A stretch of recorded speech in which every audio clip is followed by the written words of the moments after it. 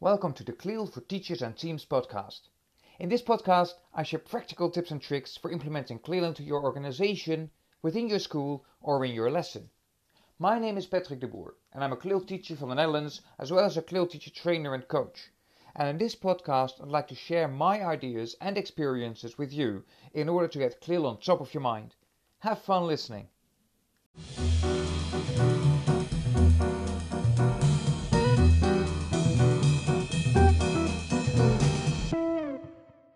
Here we go, another episode of the CLIL for Teachers and Teams podcast. Thank you again for listening to the show. I really appreciate it. This session, this episode, I want to talk with you about retention, about repeating, about rehearsing, all those things that basically mean the same thing, making sure that students repeat things. And on one hand, I think every teacher knows that you can't just teach them something once and then assume they understand and can do it and then just never discuss it again, only to ask them to remember it during a summative test. But on the other hand, a lot of lessons are still built up that way, where you make a planning and say, well, all of these lessons we're going to do paragraph 1, the next lesson paragraph 2, the third lesson paragraph 3, etc.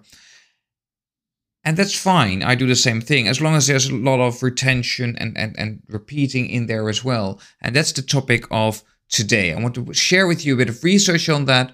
I got the inspiration from another podcast that was actually talking about the same topic, and I thought, oh, this is really worth sharing, but also from a CLIL perspective, right?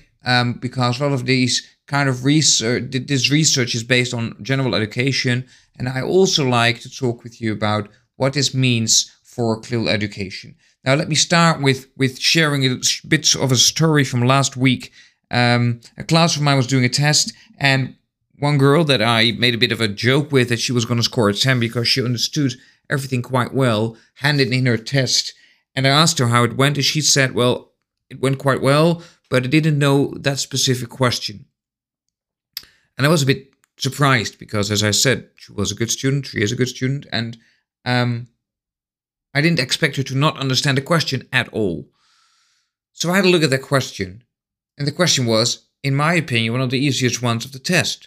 It was the question what the name of a certain graph was. And I asked her, didn't you study this or whatever? And she just said, no, I had forgotten about it.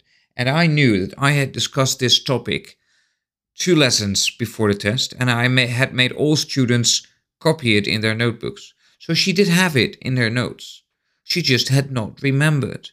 Now, on one hand, of course, you can argue you want students to prepare for a test and go through the notes and study those, so she might have remembered then. But I also thought, okay, whenever I introduce something during a lesson series, I always make sure it comes back a couple of times throughout the next part of the lesson series. And I thought, when did I rehearse this? And I quickly knew the answer. It was, I never did. Because I had only introduced this 2 or 3 lessons prior to the test, one of the last lessons before I started rehearsing things. I had not taken the time to rehearse this specific topic in detail again. And this was exactly the thing that she had forgotten. Whereas I was sure that if I had reviewed this again once or twice, she would have gotten this question correct, because it really wasn't that hard to remember. Now, this is something that is called the Ebbinghaus effect. Herman Ebbinghaus wrote a book on this. He did a lot of research in this back in 1885, so it's been a while. And if you Google this, you will find a lot of nicely looking curves. Obviously, with this being a podcast, I can't show you an image. But if you Google Ebbinghaus learning curve or Ebbinghaus forgetting curve or all those phrases, retention curve is also called, you will quickly see an image of basically a hyperbolic graph, which is actually the type of graph that a student has to remember, which starts really high and goes down over time really quickly, which shows the retention rate of students when they learn something new. In his research, he shared that after 20 minutes, people who have learned something will already have forgotten 42%. And after 60 days, about 90%. And I'll share the resources and the research in the show notes so you can, read up on that yourself. But these numbers, well, were a bit surprising to me. Because you don't want students to forget more than 40% after 20 minutes. Because that means you could have probably explained a lot less. It has to do with a lot of things, of course. How engaging is your instruction? How long are you talking? There's so many factors that also play a role here. So I don't want to put this out there as being a black and white truth. I do want to point it out there to help you realize that if you explain things, quite a large part of what you explain will be forgotten by students really soon. And one way to make sure that this doesn't happen, and that is actually that retention curve that I was talking about, is by repeating it. Because if you Google this, you will also find images where you have that curve, but then after a while there will be a spike and it will go down again, another spike and it will go down again. And those spikes are actually the moments where the content is being rehearsed. And by doing that, by rehearsing things, not only do you provide a bit of a spike in understanding, but the deterioration rate is going down. In other words, more is remembered over time, and the line is not going down as far as it did right from the start. So the more times you rehearse something, the less likely it is that students will forget a large part of it. Now, there will always be part of it that will be forgotten. You can't expect students to remember every single detail. I once had a discussion with a colleague who was really surprised that students didn't understand something in a test, which he had apparently never checked before, and that he definitely did explain 4 weeks ago. I didn't know how to respond to that, because I knew, well, if you explain something and then expect students to fully remember that 4 weeks from now, without any rehearsal, without any repetition, that's maybe not setting your expectations right. Now, as I said, this is all nice. This is all about real education, and I really like this research backing what I've been saying for a while, and what a lot of people are saying, not just me, is that you should activate prior knowledge. And this has to do with good education. It also has to do with good CLIL education, because whenever you teach CLIL, you don't talk about content only, you also talk about the language. So that means that when you activate prior knowledge, when you start repeating things from previous lessons, you also rehearse the language. For example, by focusing on difficult concepts that were introduced in the last lesson. So asking students to explain a difficult concept in their own words at the start of the next lesson, or maybe at the end of the lesson, asking them to summarize that in their own words. Ask students to explain things to each other, motivating language output, and not just about step-by-step procedures or solving a problem or answering a question, but really focusing on new concepts, and which EDI, explicit direct instruction, also focuses on a lot, making sure that students understand the concepts. And if you in a CLIL lesson find that students might lack the language to do so, you can either provide a lot of scaffolding or talk about what they're missing a bit and reintroduce that, because it might also be previous concepts that students have forgotten. I once had a situation where I asked at the end of a lesson, so what's the one thing you take away from this? What's the most important thing you learned in this lesson? And the students shared something that I had introduced 2 or 3 lessons before. But apparently this was the moment that for this particular student, it finally made sense. And that, of course, is great to know that it eventually made sense, but it also shows that not everything that you explain immediately makes a lot of sense to students. Now, I also want to give you some practical ideas here. So I want to share 3, CLIL activities, if you will, that you can do in your lesson to make sure that you do something with this retention. Now, one is the opening question activity. I've probably shared it before. You probably have, if you've been reading up on what I do. This is an activity I share a lot. I also use it in my own lessons a lot, where I start the lesson with just asking a couple of questions based on the previous lesson or lessons.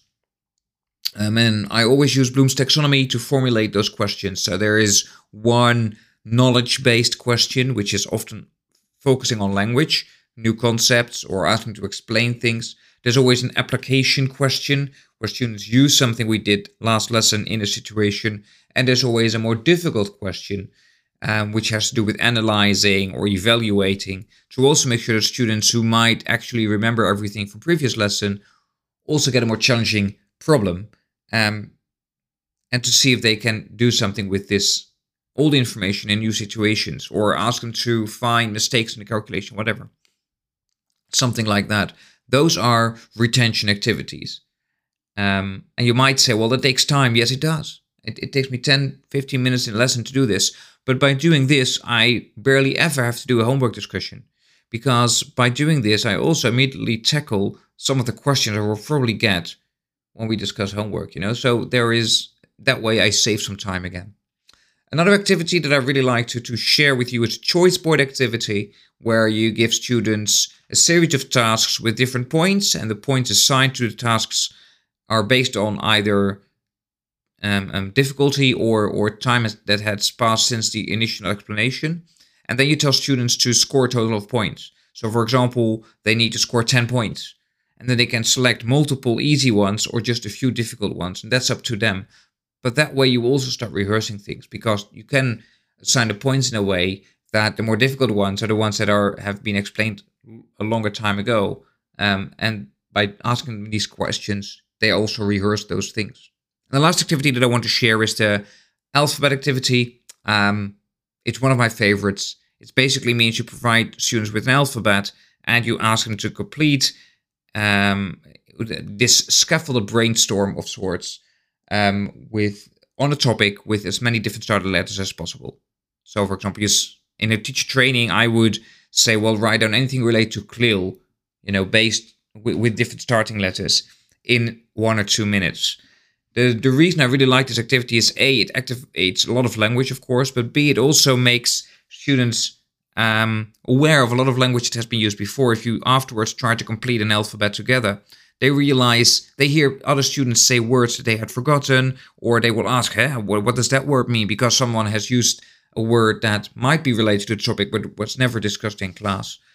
And the one thing I really like about this activity, in the end, you can share, well, this is what you already know language-wise on this topic, just to make them realize that a bit, give them that success experience. That's something I also really like about this CLIL activity. So these are 3 ways to implement this retention in a CLIL lesson, where you focus both on content and language.